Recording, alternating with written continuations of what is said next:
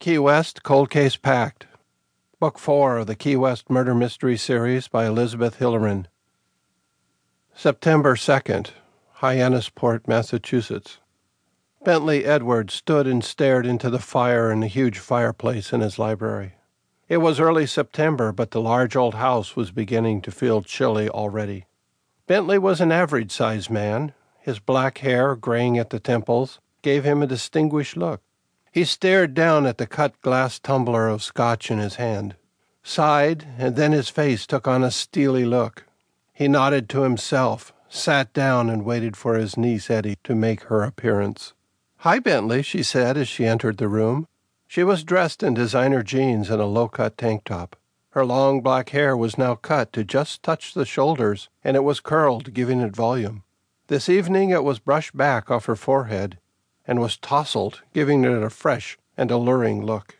"What's on the agenda tonight?" She sank down in the leather sofa across from his chair and pulled her long legs up under her. Picking up the glass of wine Bentley had set out for her, she sipped it, savoring the flavor. "What do you think of my new look?" she asked. Bentley nodded and murmured, "Very attractive." His tone was flat. "So why are you looking so stern?" she asked. "Eddie," he began, "we need to talk." His British accent was prominent, and there was a formality to his speech. Eddie studied Bentley, her bright blue-green eyes locked onto his. "Okay. You know you've been a little testy ever since I completed the job in Key West a week ago. What's up?"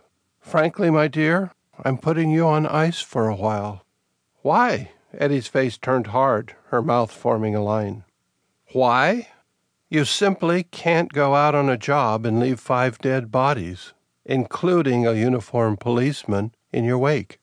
The pictures you were supposed to acquire wound up in the hands of the police. That tells me something." He paused. "It's time to take a break until you settle down.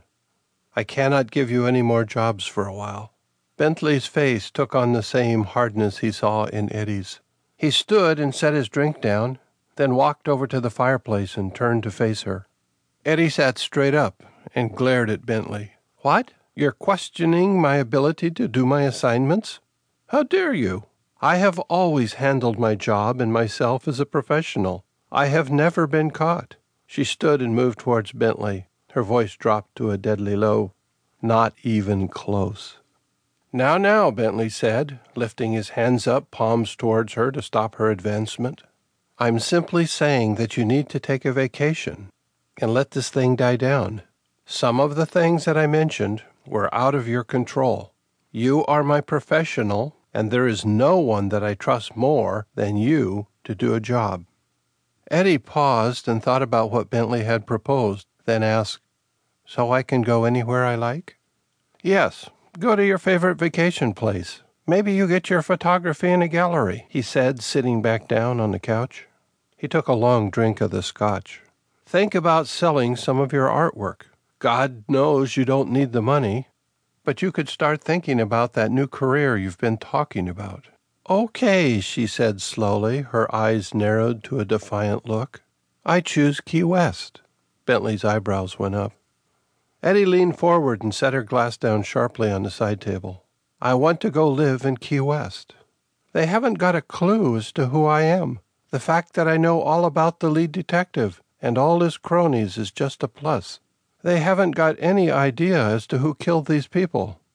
And if I want to go there to live, I can," she said defiantly. Bentley looked at the beautiful woman who sat across from him. He had to agree that she was capable of anything she set her mind to. "I suppose you can," Bentley said, "but you must remember that you're entering into a completely different scenario than your last visit. You know that you're setting out on a self-appointed assignment that may prove to be more dangerous than your previous ones. You may be dealing with some of the very people who you raised havoc with a week ago. You must control yourself. You cannot let your feelings betray you. You know how volatile you can be when people piss you off," Bentley said, moving back to the couch. Eddie followed and sat back down across from him. Bentley's face looked concerned. "Just be aware. You will have more to deal with than clients and contracts. You have to deal with real people. I can't stress that enough."